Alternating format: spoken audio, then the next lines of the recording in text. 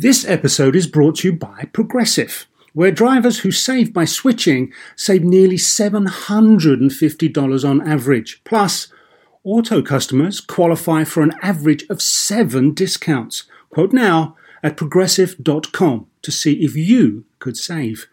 Progressive Casualty Insurance Company and affiliates, national average 12-month savings of $744 by new customers surveyed who saved with Progressive between June 2022 and May 2023. Potential savings will vary. Discounts not available in all states and situations. So why do you want to learn a new language? I'll tell you why. Because ¿Dónde está el baño? Can be a very important question at times. You know, Rosetta Stone is the most trusted language learning program, available on desktop or as an app. Fast-track your language acquisition with immersive lessons designed to teach you to pick up languages in a natural way.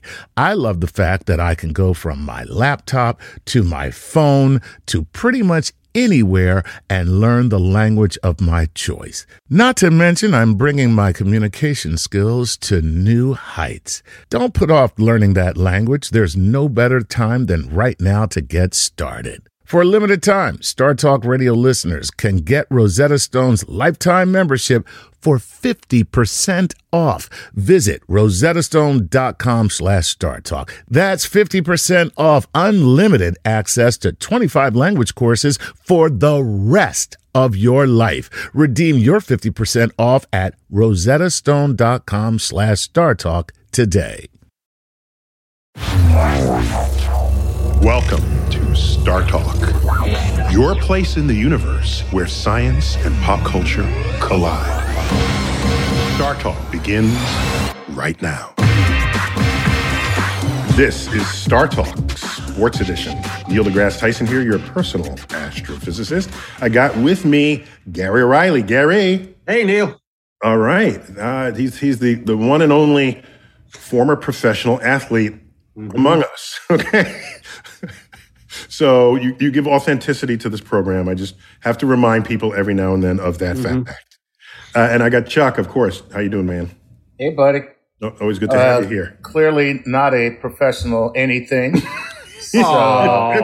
Professional comedian. No, I just get paid to do that. I am not professional at all. Oh, that's different. I didn't know you could distinguish those two cases. Today, we're continuing our Olympic spirit, and it's going to be cosmic queries about Olympic sports. And our studio guest is Professor Eric Goff, not a stranger to StarTalk. Eric, welcome back to StarTalk. Glad to be with y'all. Very glad to be back. Yeah. So you're a professor of physics at the University of Lynchburg, Virginia. Yep. But what I wonder is your particular expertise of many just in the general sports world, being a physicist, there's physics in everything.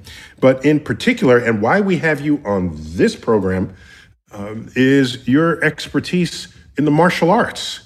And in particular, a black belt in karate. And I'm thinking, man, how did you originally become chair of the department? Was it a threat? Wow, look at that.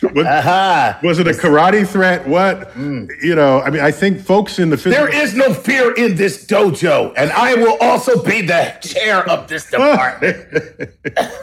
Well, we'll get to that in a minute. Just you're author of the book Gold Medal Physics. I love it. It's just bringing science to where people want it and need it. In high performance competition.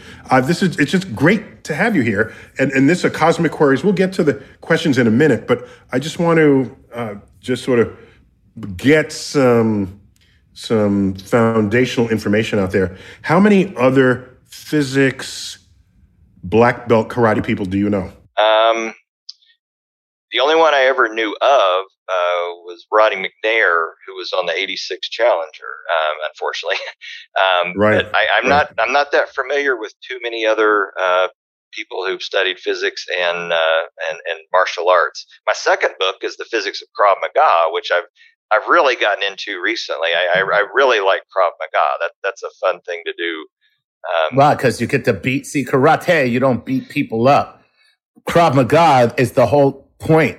That's why it's not in the Olympics. The whole point is to beat people up. We're not going to see Krav Maga in the Olympics for a while, I'm afraid. No. Can you imagine the destruction if Krav Maga were in the Olympics? Wait. So what's going on in Tokyo? Are we getting? No, there've been combat sports in the Olympics like forever. Starting out with wrestling, we've got boxing, we've had judo. So karate, you're telling me, has never been in the Olympics before Tokyo? So karate, I guess, is in there the first time this year, and I don't think it's permanent. I believe this is it's a trial. They're going to see what It's an exhibition like. Kind of thing. Okay. So there's been a lot of qualifying going on, and I've had a chance to watch some of that, and it's pretty impressive to see all the various movements in karate now getting into the Olympics. It's going to be fun to watch. So is karate, when you're competing, is it full contact like Game of Death with Bruce Lee and Kareem Abdul-Jabbar? Do you leave a big footprint on somebody's chest, and that lets you know that you won? Well, when you're training, you might have that. I don't know that you're going to see that much in the Olympics. In fact, I think the American audience might find karate to be the more tame of the three martial arts. When they're looking at judo and taekwondo, they're going to see some of the sparring and karate. They'll have the hand pads and the foot pads, but they won't have headgear on like you're going to see in taekwondo. They're not going to have the chest protectors like in taekwondo. So there you're really going after points. It's not going to look like a Bruce Lee movie or anything like that. Wait. So you're saying taekwondo is in the Olympics? Yeah. Okay, so why is karate the Johnny come lately here? What was it about it that made it not a candidate as early as these other martial arts have been? But part of the competition will be katas. I mean, these are very nice, elegant, choreographed sequence of movements with a lot of almost like a dance. It will look like a dance in some respects. Yeah, there's a lot of power, speed, agility. Knowing the right breathing techniques. I mean, it's really going to be interesting to watch these things, but they're not fighting. They're practicing all the moves that they need whenever they would be fighting. But they're doing this in a sequence of moves that kind of get them, used to, if I throw one punch, I need to follow it with another, that type of thing that they use in sparring. Because your kata is like a discipline, right? I mean, it's the same all the way through each time, and you have to kind of get that down before before there's any combat, right? Yeah, and then there are about 102 of these that the athletes at the Olympics are going to be choosing from, and they're going to be performing 2 of them. So they're going to be judged on the quality of the technical points, the athletic points that they're going to be earning. I mean, that's a big part of it. Do you have an unfair advantage as a physics professor being a black belt karate? A nerd fighting, I don't know. No. You know exactly what forces are in play. Nerd fight! There you go. Do you not have that advantage?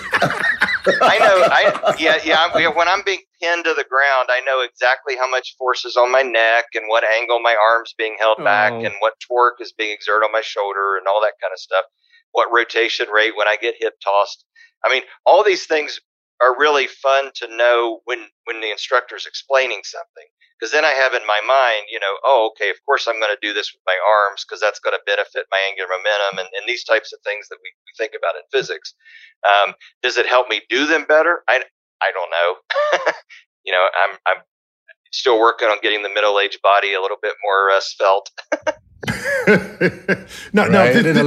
These 100 moves that you said, is any of them? Do they include wax on, wax off? Well, they will have some that'll look like that. I mean, you will see some movements that are going to look like they are doing these types of things. They're going to, have some very rhythmic punches. They'll be doing some jumps and some, attacks down to the ground. They're going to be doing a lot of kicks and stuff. But of course, they're not fighting anyone, and they're being judged for this. So, there will be a subjective element to the scoring there. Can you get away with intuitive moves? So you talk about there's this choreographed routine for each fighters. Can all of a sudden you see something and intuitively, I know exactly how to undo this set of moves and to your advantage? Sure. I mean, like one of the qualifying matches I saw, between these two very talented ladies that were sparring. One gets in close, and she's got an enormous amount of flexibility, and all of a sudden does almost a split with the leg coming straight up, hitting her opponent in the head. And I think that surprised her opponent that in close that she could, almost do a vertical split and score a headshot and get, the EPON, the 3 points for the scoring, a hit like that. By the way, if you ever get a chance to go on YouTube and check out the karate practice moves, that one of the things they do is that split straight up in the air, just like Eric described, but then they kick the air multiple times just up, and it is unbelievable. They pull the knee down and go straight back up into that full split position, and they pull the knee down and do that while maintaining a straight leg in the split all the way through. It's incredible strength. It's unbelievable. Incredible strength. And look at hold that. Look at the planted foot. You're going to see it pivoted back. I mean, they know exactly how to maintain the balance. There's no center mass going over the heel or anything like that. It's perfect technique. Yeah. So Eric, suppose in one moment there's a move I could do on an opponent that is not from the karate portfolio. Is it counted as illegal? So you can be penalized. And one thing that has been taking place during the qualifying rounds is they have video replays. And the coach can actually challenge a move. And if they look at the replay and the people who are judging the replay have a lot of martial arts experience, if they see that you've done something untoward, you could be penalized for that. They can take a point away. Given the physics of the situation, is there a karate move that you find to be particularly devastating because of how thoroughly it exploits the laws of physics? Yes, moving. If you simply get out of the way, I mean, one of the things you notice in judo is there's a lot of grappling, and they want maximum efficiency for a minimum amount of effort.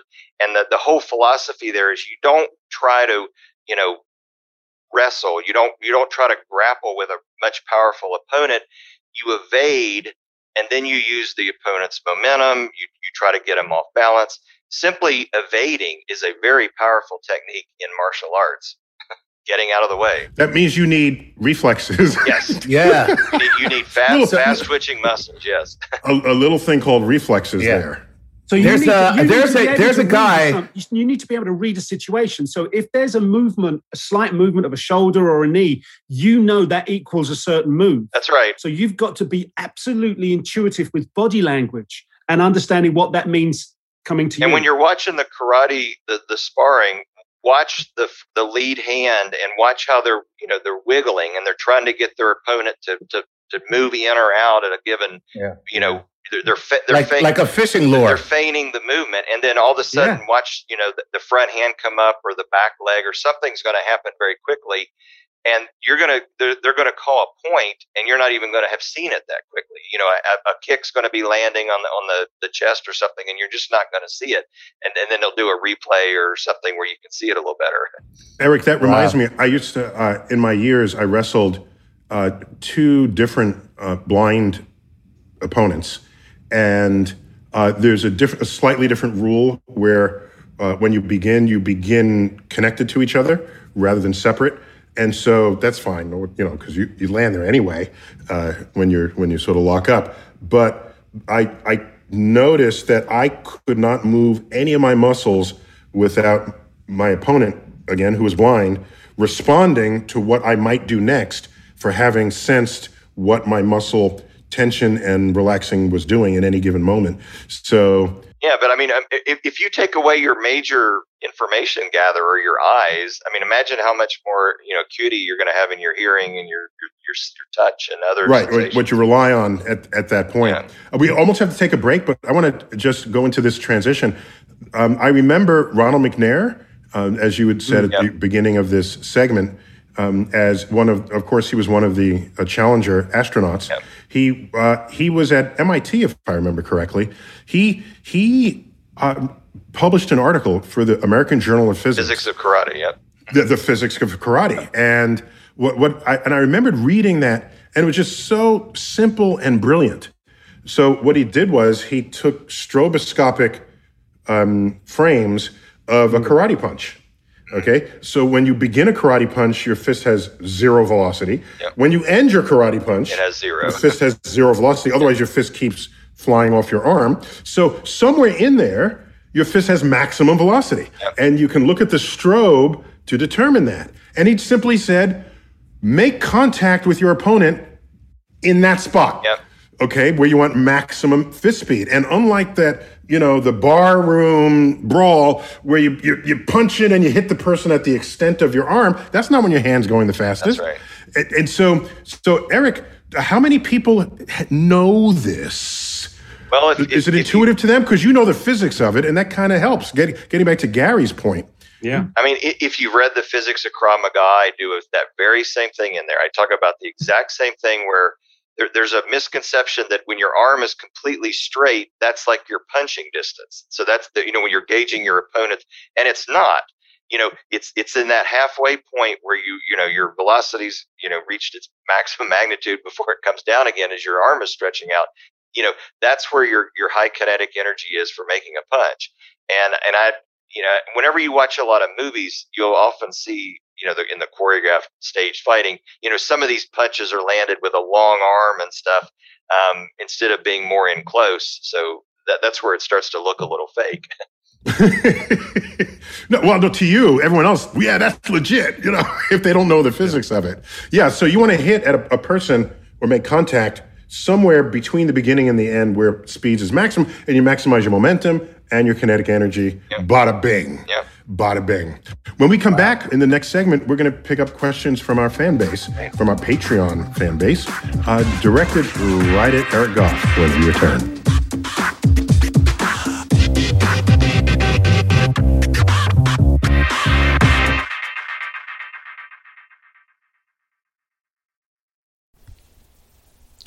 This podcast is supported by FedEx.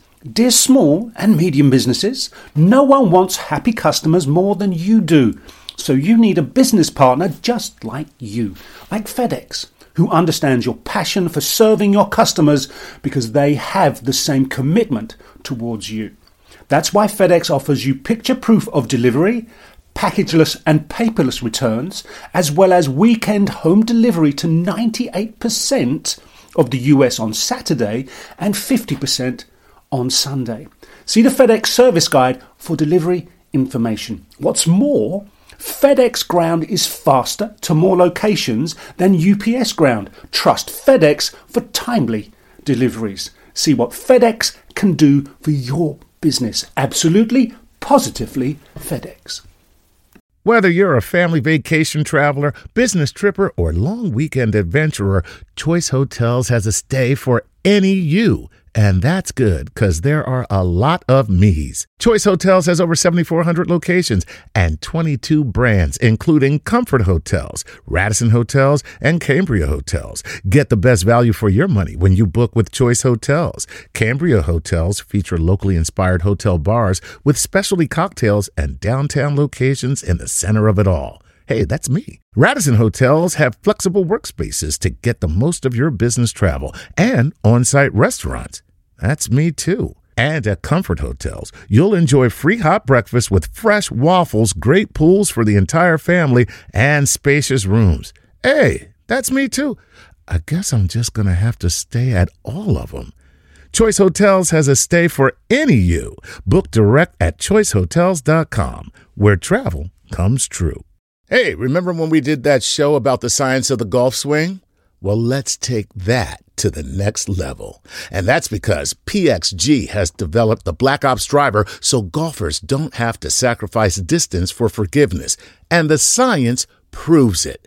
PXG Black Ops driver is a breakthrough in driver technology. It's a complete and total victory in golf club engineering, unlike anything you've ever seen before.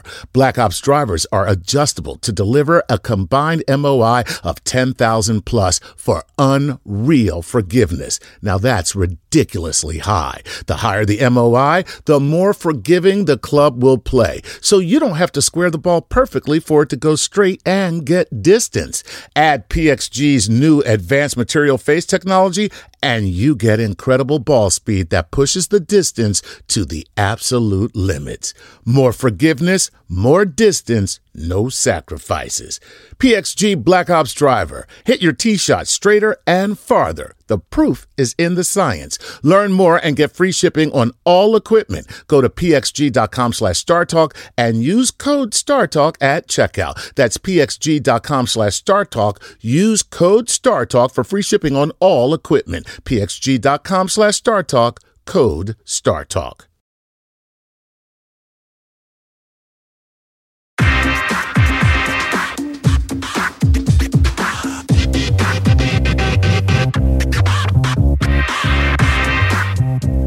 We're back. StarTalk Sports Edition. Gary O'Reilly. Hey. All right. Chuck Nice. Hey. And we've got an old friend of the show, Eric Goff, who's written, he's a physics professor talking about sports. Mm-hmm. That is StarTalk made in heaven right there. And we are Cosmic Queries, and we're about to go to our bank of questions with people asking about the physics of all kinds of sports, especially since we've got the Olympics upon us. So, who's got the first question there? All right, I'll jump straight in. Do it. Right, Mary Elsa, hopefully I'm pronouncing that right. A question from my 9-year-old swimmer. Can you explain in simple terms why freestyle, or if you prefer front crawl, is the fastest style of swimming according to the laws of physics? Is that right? I didn't know that because I kept thinking, is there some other swimming stroke that no one has invented yet that is faster than freestyle? And that ought to be allowed if in fact it's called freestyle. So Eric, did you actually calculate that this is the fastest thing we can do in the water? Well, the simplest way to think about it is it's just a matter of drag. You stick your hand out the window, you feel a lot of air drag on your hand. Now you go into water, out the window of a moving car. Of a moving car, yep. I can open the window of my bedroom and I don't feel a drag. Unless it's a windy day. On a windy That's day. Right. Yes. So you go into water, you're like 800 times denser, than air. I mean, you're looking at something you're pushing against as you're trying to move through the water.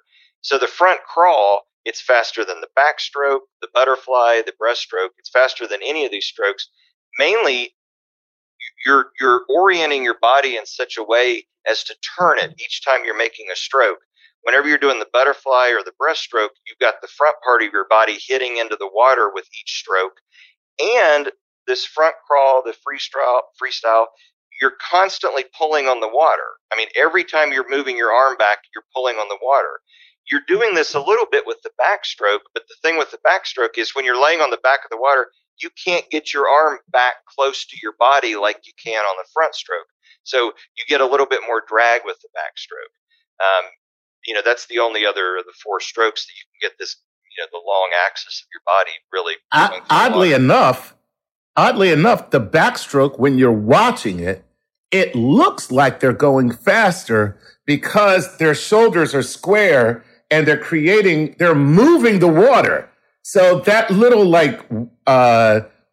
little wake that they're making, it makes it look like they're actually moving faster. You can see the movement in the water, but the freestyle, they're slicing through the water and they're splashing. So the backstroke actually looks like they're going faster. It looks smoother. Smoother, yes. Smoother. So it's less surface area in contact with the water as they push through with each. Yeah, I mean, each rotation. Whenever you're doing these, you're twisting a little bit too, and of course, the main thing your legs are doing is keeping your body, parallel to the surface of the water. That's the main thing that your legs are doing, in addition to a little bit of propulsion. But Gary, I don't think it's just your surface area. It's the surface area that is plowing through the water that matters here for the drag. That's what because obviously your whole body is touching the water. Yeah, so that's surface area. If your legs if you're not keeping them parallel to the surface of the water and they drop down, then you've got more drag. Oh yeah, the point you made is more articulate. You've articulated better than I did. So let me ask this then, based on Gary's point just there. There was something called the Birkhoff Blast-Off years ago. Mm-hmm. And he was dolphin kicking underwater with his hands in front of him, Superman style. Yep. And he stayed underwater and was dusting. Well, I can't say dusting because we're in the water. But he was just. I left you in my molecules, my water molecules. Exactly. I left you in my water. So, and there was no wake. So, yeah, I left you in my molecules. Not in my wake, not in my dust. Not in my wake. I didn't dust you, but I left you in my water molecules. And so, why is that such an effective means of propulsion? And why did they stop that from happening? Yeah, and I want to add to that, just because while we're attacking you, Eric. Because we're like that, we're friendly. In a freestyle event, who the hell cares what stroke you're doing? Why would they outlaw a stroke that gives you an advantage in a freestyle event? No, I agree. And I mean, now we're getting into the topic of, well, what kind of suit can you wear? And are there other kind of advantages you can get from technology and stuff? But as far as just the actual stroke, I think you should be able to do whatever you want if it's actually a freestyle. Otherwise, they'll just call it the crawl race, the Australian crawl, whatever. And everybody picks this crawl because that is the fastest strokes. But you agree with Chuck that this little dolphin kick is faster than the crawl. I mean, if you can stay underwater, I mean, now you're not getting the energy loss from the slapping of the water. You're not getting the drag of your hand through the air. I mean, if you can do something to propel in the water, but I mean, obviously you can't hold your breath for very long. I mean, you're going to have to come up for air at some point. But I mean, yeah, but just come up and then go back down and continue it. So what? Yeah, I mean, right. I'm all for it. If you can walk on the bottom of the pool, and that's by all means do it. Whatever you can run on the bottom of the pool. Whatever you can do. That's going to be a heck of a lot of drag, but it's not going to win you any races. But I mean, as long as it's freestyle, if you're just whatever it is you're doing in the water, I think that should be fine. By the way, if you're walking on the bottom of the pool, that's called the hippo. Oh, yeah? Right, but if you're walking on the top of the pool, that's called the Jesus, right? You can do that. Oh, that's great. Let's go to the next question. Who's got it? Gary, you got this one? All right, Sam Couch. Here we go, Sam. My question for this topic, what is the most physically demanding Olympic sport and what is the most mentally demanding sport in your opinion? I have so much respect for all of these athletes and their incredible athletic abilities, but I have always wondered what sport takes the biggest physiological toll on the human body. Well, they're both the same sport, and it's ribbon dancing. Oh, okay. Any particular color ribbon? Yes. I like fuchsia. Eric, this question is for you, not for Chuck. Well, I mean, an easy answer might be the decathlon. I mean, you've got 10 events. You got to do the 100 meter, the 400 meter, the 1500 meters. So you're almost having to do a mile. And then you've got high hurdles. You got to throw a javelin. You got the discus. You got a shot put. Let's see, there's a pole vault, high jump, and what's the last one? Long jump. I mean, all these different things are going to have to be, requiring different athletic abilities. And mentally, I mean, you got to go from, okay, now I'm going to have to sprint 100 meters to now I got to pace myself over 1,500 meters. If I could imagine doing some of those, I can't imagine running the marathon right now. Marathon's over 42 kilometers. What is that? A little bit more than 26 miles. Yep. You do a lap on the track. It's 400 meters. So imagine, you're running a lap on the track. Now you got to do 104 more. I mean, it's the type of thing that requires a lot of training and. But wait a minute. The marathon is the marathon in the decathlon? No. It's a standalone event. It's another standalone event. No, he's listing sports that. All right, cool. Now, I mean, there's a number of sort of thoughts in my mind. The triathlon would be one to throw in there: the swim, the ride, the run. Then is that in the Olympics? Is the triathlon in the Olympics? Oh yeah. They like their athletes to suffer. But is it the Ironman triathlon? Yeah, because you can run all different kinds of tries, but the Ironman is the Ironman's the big deal. Is the Ironman in the Olympics? That's what I'm asking. I don't know if it's a marathon that they run. I don't think it's a marathon. But they do it. They run a triathlon. Okay. So they straight and back to back. Yeah, but if it ain't the Ironman, I'm not impressed. Okay. It's not. If it's not. And this is. And wait a minute. This is coming from a guy who's never even run for a bus. That's what I'm saying. This is a guy who eats potato chips on the couch saying, I'm not impressed. You always cite wrestling as a physically demanding sport. And we did a show recently, and we had Dr. Kevin Stone on, who went through the physiology of a 2,000-meter rowing race, and how your body is destroyed physically. It's like every muscle, every stroke. Yeah. Yeah. And what happens to get you from a point in the race where you've got nothing to the finish line is all about you. And it's all about what you have in your head, in your soul. What you can summon. Gets you there. Yes, absolutely. So something like that for me, I mean, I don't know that we're going to have the definitive answer, but there's events like that just have you sat in awe. I'll give you one that you're not going to see as much when you're watching on television. And that's water polo. Imagine you've got 4 8-minute quarters and you cannot touch the bottom of the pool. I mean, Eric, I think I was like 25 before I learned what? They're not just walking on the bottom of the pool. They're not just walking. I'm a city kid, and I don't have much pool experience, right? Oh, you're talking about that. I thought you said Marco Polo. No, that's when they get out at the end of the quarter. But, I mean, they're doing the egg beater kick the whole time. I mean, they have to stay, with their arms up. They're, constantly engaging their core, constantly kicking, catching, throwing. I mean, and you don't see it as much because you're not really watching all that. And of course, now you just see the head moving along the surface of the water. Yeah. Right. And of course, now they've got sometimes they come up like when they make their moves, they come up really, like waist level. Propel upward, yep. Yeah. That's crazy. Okay. Like Poseidon style, right? Poseidon rises up for the shot. Yeah. Very good. My only point, Gary, was when I wrestled, I've never been more tired in anything I've ever done than after I have wrestled. On a point where after one match, I could not hold my pee. And there's no other sport I've ever done for which that happened. Tell us there's no tape of this in Russia somewhere. Yeah, now that I'm well known, that same mat, it says, here Neil peed, at the end. It's a little marker, historical marker. What this question has done is give us all, I think, an unbelievable respect for sports that maybe we hadn't considered. Yes. Sure. Of why, for me, the Olympics is the greatest show on earth.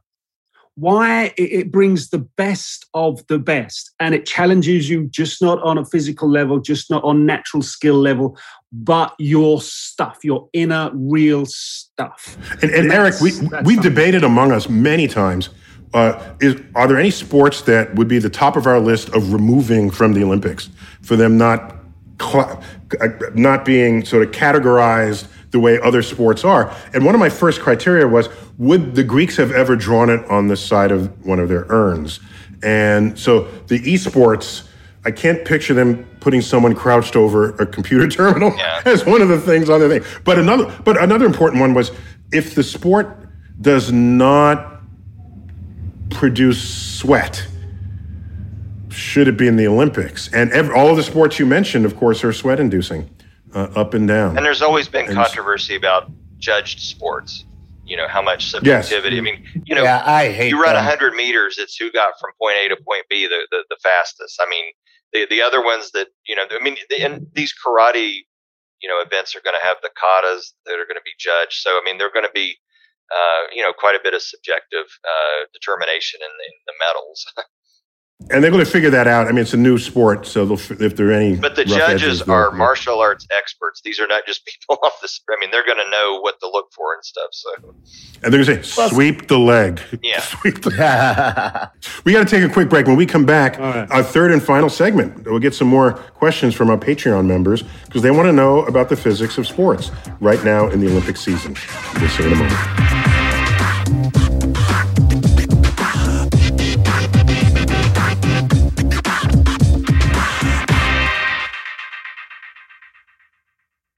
At Capella University, you'll get support from people who care about your success. From before you enroll to after you graduate, pursue your goals knowing help is available when you need it. Imagine your future differently at Capella.edu. The living room is where you make life's most beautiful memories. But your sofa shouldn't be the one remembering them. The new life-resistant, high-performance furniture collection from Ashley is designed to withstand all the spills, slip-ups, and muddy paws that come with the best parts of life. Ashley high-performance sofas and recliners are soft, on-trend, and easy to clean. Shop the high-performance furniture in-store or online at ashley.com. Ashley, for the love of home. Hey everyone, it's Ted from Consumer Cellular, the guy in the orange sweater, and this is your wake-up call. If you're paying too much for wireless service, you don't have to keep having that nightmare. Consumer Cellular has the same fast, reliable coverage as the leading carriers for up to half the cost. So why keep spending more than you have to? Seriously, wake up and call 1-888-FREEDOM or visit consumercellular.com. Savings based on cost of Consumer Cellular single line 1, 5, and 10 gig data plans with unlimited talk and text compared to lowest cost single line postpaid unlimited talk, text, and data plans offered by T-Mobile and Verizon January 2024.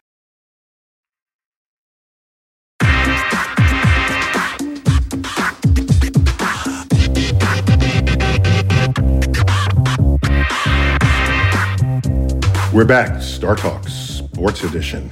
A cosmic queries on the physics of Olympic sports. And we've got the one and only Eric Goff, author of Gold Medal Physics. Did I get the title of that correct, Eric? It is.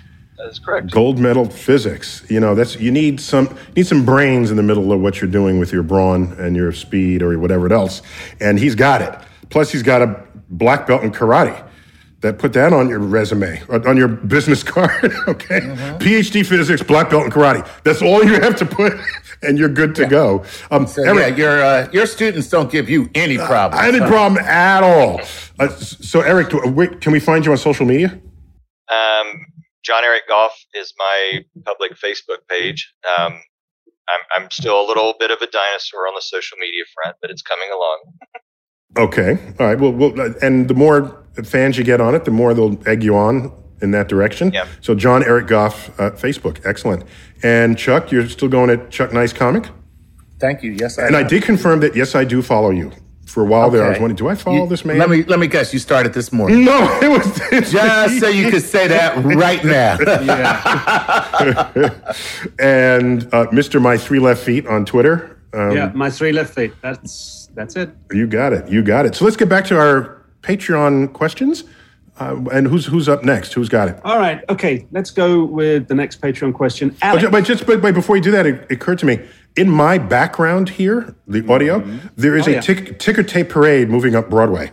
For the essential workers. Yeah, there's essential workers, first responder workers. First responders. In celebration of coming out of COVID, because the city is basically open now. Oh, good. And so it's a ticker tape parade, which is reserved for heroes. Heroes, and in the old days, politicians, but nowadays, politicians, no one thinks of them as heroes. But the people who put their lives at risk in the service of others are still respected. And if you win the World Series. Right. Same thing, right? Or the Super Bowl, the Yankees heroes won, it's the same. It's the same thing. So if you hear that in the background, that's why. The Canyon of Heroes. The Canyon of Heroes, Lower Broadway. And, essential workers, well deserved. Yes, right. Yes, you got it.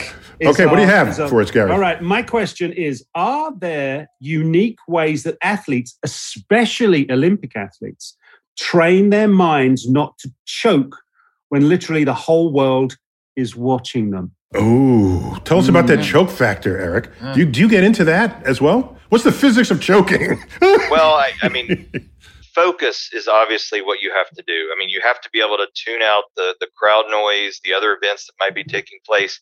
The best example I ever saw of this was Michael Phelps and the death stare. You know, getting up to the pool and just this, I'm going to kill you look on his face before he jumped into that pool. And of course, whenever you've got to do some kind of pre-competition routine, you know, you're going through a checklist in your mind of what you're about to do, or you're thinking of other things. All kinds of relaxation techniques are going to be available to athletes in modern training. So, you know, they're going to have to find what works best for them whenever they get out onto the field there. So it's to have a death stare that works when you're a good swimmer. It sure does. Helps if you're I'm telling you, Water. If you're the best in the world, it works every time. Yeah. Hey, Water, you're going down. But wait, so are there some sports, would you say, need your mental focus more than others? For example... Well, if I was Simone Biles and I was about to hop up on a balance beam, I'd want to make sure that, I'm very focused on where I'm walking. You'd think? Yeah. Okay. Yeah. I mean, there's certain sports, Neil, where there's, pun intended here, choke points. So golf is part of the Olympics. Tennis. Those you're serving for the match. How is golf a part of part of the Hey. I mean, come on. Messenger. You gotta be. First of all, I did not know that. Secondly, I am pissed off like you can't believe. Okay, a sport where you get in a cart and drive to the next thing you gotta do? Are you kidding? And some other dude carries your bags for you? Are you kidding me? Ladies and gentlemen, Chuck Nice just blew a gasket. I can't believe this. Maybe the caddies should be the ones being awarded the medals.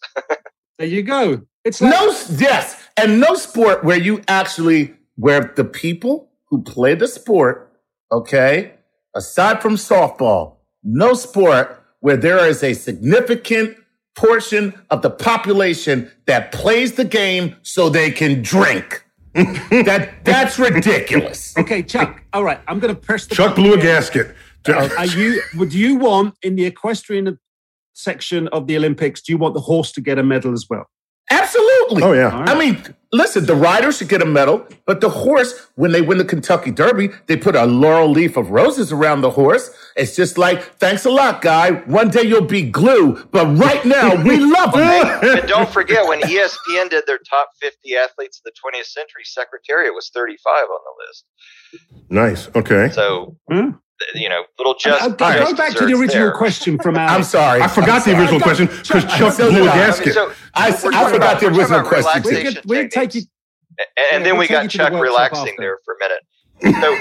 So remember we had Dr. Leah Lagos on, and she had this heart rate variability, biofeedback, controlling breathing, and then people could dial up or dial down their own inner self. And they could, if they got the technique really quickly, they could control it within about one single breath. Right. I can imagine that. And remember, some anxiety is good. I mean, right. you want to be on the edge of stress, and you want to be able to feel that anxiety whenever you're going out to perform at that high level. As a matter of fact, what you just said is one of the things that she pointed out to us, is that for some athletes, they don't want to dial down the excitability of their brain. For others, they do, but it also depends on the task at hand. Mm-hmm. You want some anxiety and stress and like that feeling of, oh my God, well, I'm like, you want that to work, to feed you in certain situations. So Chuck, I always imagine a conversation between a baseball player and a golfer, right? And they don't know anything about each other's sports. And so the baseball player asked the golfer, how fast is the ball moving when you hit it? Not at all. well, where is it? It's on the ground between my feet. Are people screaming at you? No. It's total silence.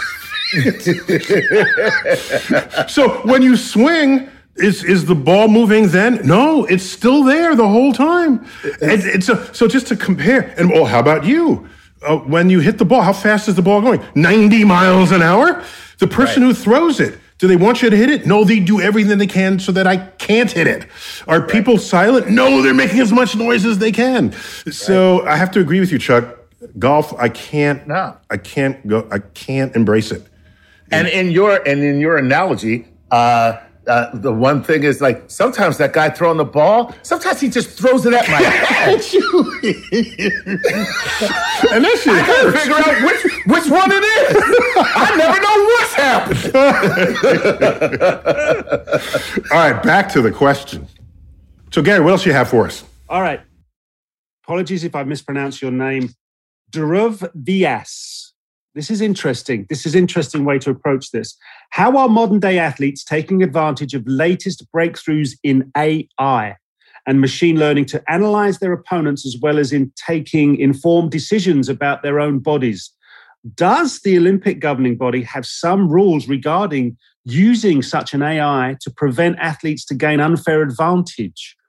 Ooh, I wonder if the Olympic Committee, the IOC, have got ahead of this and have built in anything regarding the use of AI. And let me add to that, is it possible that AI would discover a physics loophole that you had not considered in evaluating how someone can perform in a sport? I would count the Fosbury flop as a loophole. And AI might have been in a position to have discovered that before humans did. Yeah, I mean, Interesting. I haven't heard about the IOC doing anything to ban yet, but certainly one of the things we're going to see at this Olympics, I know Intel and the Alibaba cloud and all that, they've got these 3D athletic training that's going to be able to help with viewership. Whenever you're watching this stuff, you're going to see real-time data, speed, who's in the lead, the distance traveled.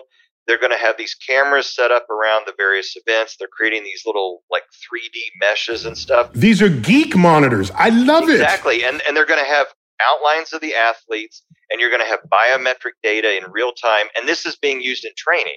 You can actually acquire this data in training. You can know, like, where are you outputting the most power in a given event? Where does your power wane?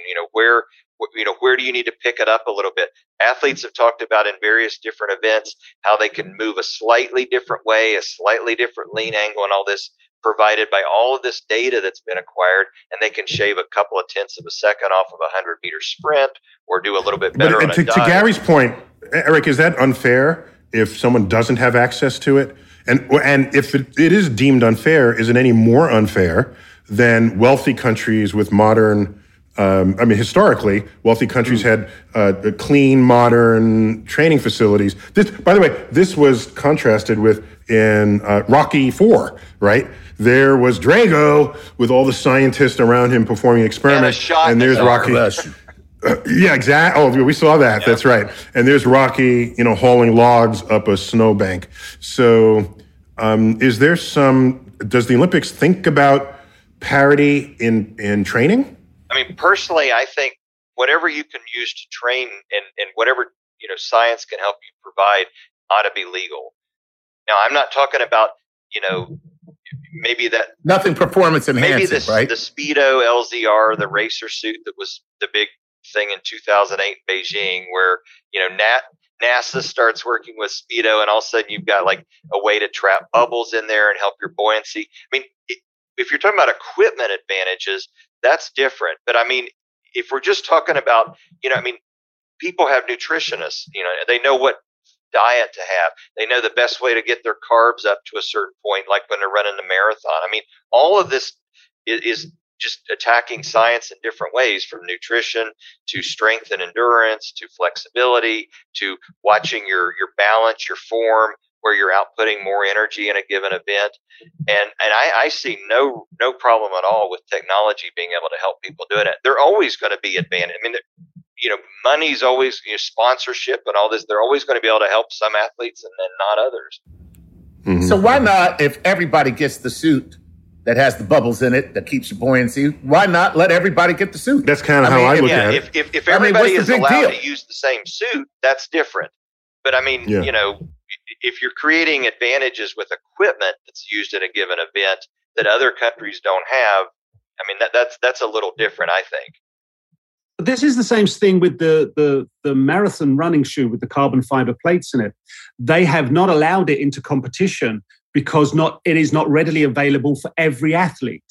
Now, if we go back to AI, and it can't obviously help you in the competition of your event, but it can help you in preparation. But is it available to every athlete? No, it's because not. if it isn't, then you either decide that it is going to be available to every athlete, or you scrap it. Yeah, but you can't tell people how to train. And AI, it would be more of a training construct than it would be a competition. And the playing field's not level. Yeah, well, no. I mean, listen, the United States wins the Olympics for the most part, medal count every single Olympics, because why? We're a very rich nation, and we give people the freedom of choice to pursue their passion. So it's not like the government is saying, oh, you're going to be a track star. No, it's somebody who has come up from the time that they're a kid dreaming about being a track star. But then some corporation steps in and says, I'm going to dump a bunch of money on you so that you can realize that dream. Yeah, but to Eric's point, that's an advantage. But you can to Eric's improve point, things because, I mean, look at 1992 with the Dream Team. Their first match was Angola. Angola had like 2 gyms in the whole country where they played basketball, and of course they get demolished. But look where international basketball has come since we, started. The NBA was funneling money into other parts of the world and stuff. I mean, sure, the rich countries are always going to be first, and they're always going to have all the advantages with training. But eventually, I think it helps pull up the other countries too. Eventually. Yeah, and also, Gary, so if I train at high altitude because I live at high altitude, you can't say, no, you have to train at sea level because everyone else is. This is the discussion. I'm not saying one or the other. But yes, you were. Yes, you were. Don't pretend like you didn't vote on that. We got time for like a couple more. Give me a couple more questions here. Woody, I think we've kind of touched on your question about, the advantages with richer nations and training and nutrition and how we get it. I have a producer bonus question, which I think here we go. One of our producers asked this. Yeah, and that would be me. Oh, okay. If we were to watch one event in the Olympics, it's always, who's the fastest human on the planet? It's the 100 meters. And so if somebody, Eric, is just to be clear, the 200 meters is run in faster time than twice the world record of the 100 meters. So technically, the winner of the 200 is the fastest human, just to put it out there. But we all watch the 100 meters. Yeah, we all watch the 100 meters. Whether it's better marketing, whether they got a better advertising team, I don't know, but it's the 100 meters. Plus, it's on a straightaway, so it's one camera shot all the way down. Okay, go. And so what speed is an athlete going to need to break Usain Bolt's 9.58 seconds? Well, when he was in the 2012 Olympics, I think the Olympic record he set was 9.63, but he hit almost 28 miles an hour in the latter part of that run. So you're talking about getting up to 28, 29 miles an hour. When FloJo set the record, she was a few miles an hour slower. Florence Joyner. Yeah, Florence Joyner, back in ’88. So this was a couple miles an hour slower. So we're talking about 25, 26 miles an hour. But I mean, you're speeding in a school zone here. I mean, you're definitely past 25 miles an hour here. Don't run past the schools. You get a ticket in every state. Yes. Wouldn't it just be great if they're on the track and it's like, woo! Pull over. The police officer at the end of the track with a radar. Right, hitting you with a gun. Yeah. Right. So is there a speed that human beings, I'm not talking about cheetah, like 70 miles an hour, but is there a speed with our physiology that is our absolute top speed? Yeah. Well, right now it's about 28 miles an hour. I mean, in other words, we're already there.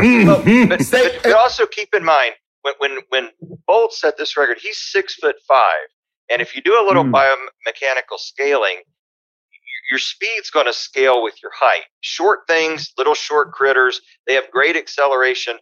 The bigger animals, they have larger speeds, top speeds. It took him 41 steps to set that Olympic record.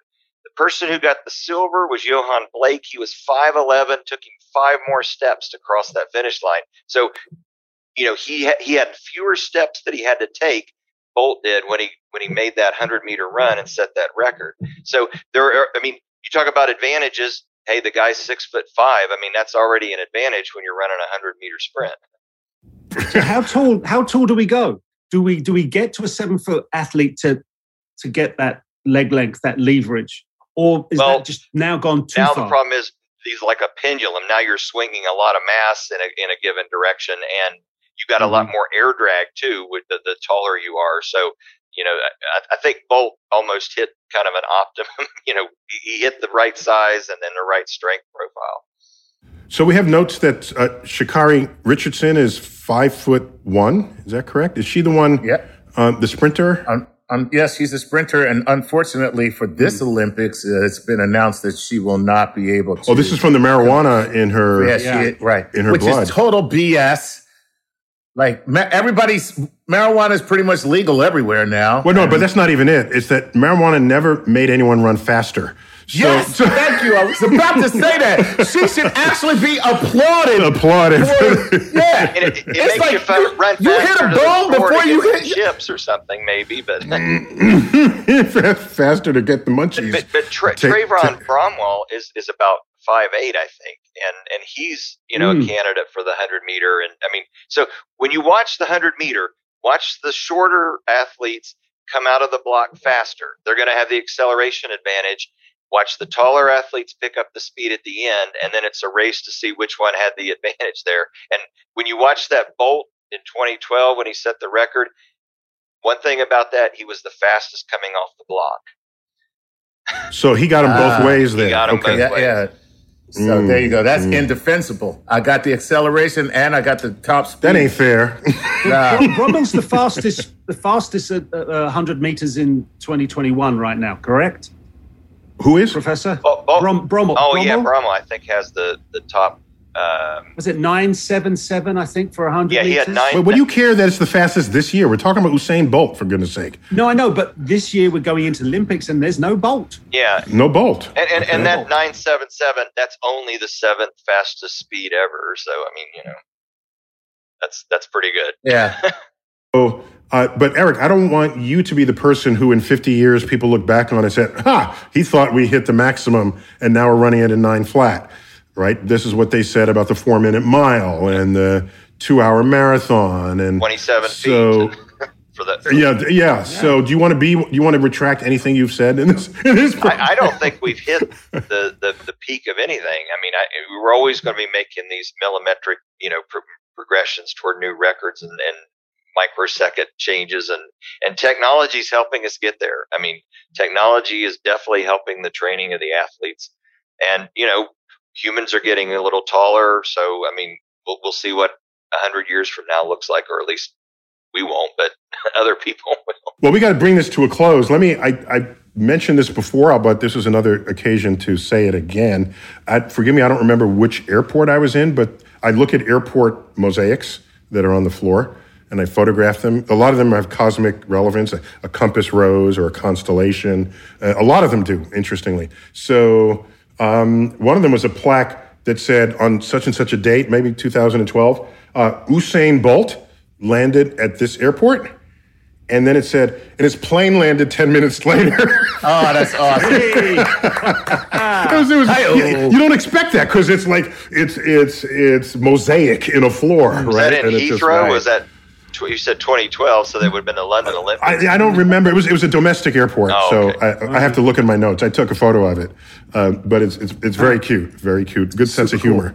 Yeah. So guys, Eric, thanks for being back on StarTalk. Great to be back. This is not the last time we're going to get you on this. That'd be great. So Gary, always good to have you there, dude. It's been a pleasure, my friend. All right, Chuck. Always a pleasure. This has been StarTalk Sports Edition Cosmic Queries. Special guest Eric Goff talking about the physics of sports in the Olympic season. I'm Neil deGrasse Tyson. As always, keep looking up.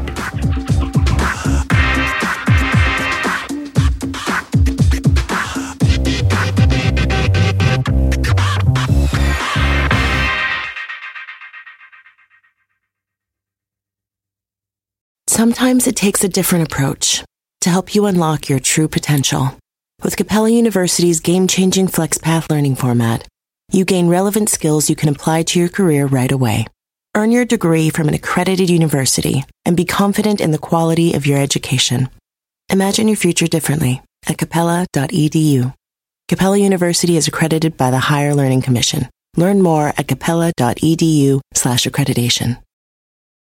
Whether you're a morning person or a bedtime procrastinator, everyone deserves a mattress that works for their style. And you'll find the best mattress for you at Ashley. The new Temper-Adapt collection at Ashley brings you one-of-a-kind body-conforming technology, making every sleep tailored to be your best. The collection also features cool-to-the-touch covers and motion absorption to help minimize sleep disruptions from partners, pets, or kids. Shop the all-new Temper-Adapt collection at Ashley, in-store or online at ashley.com. Ashley, for the love of home.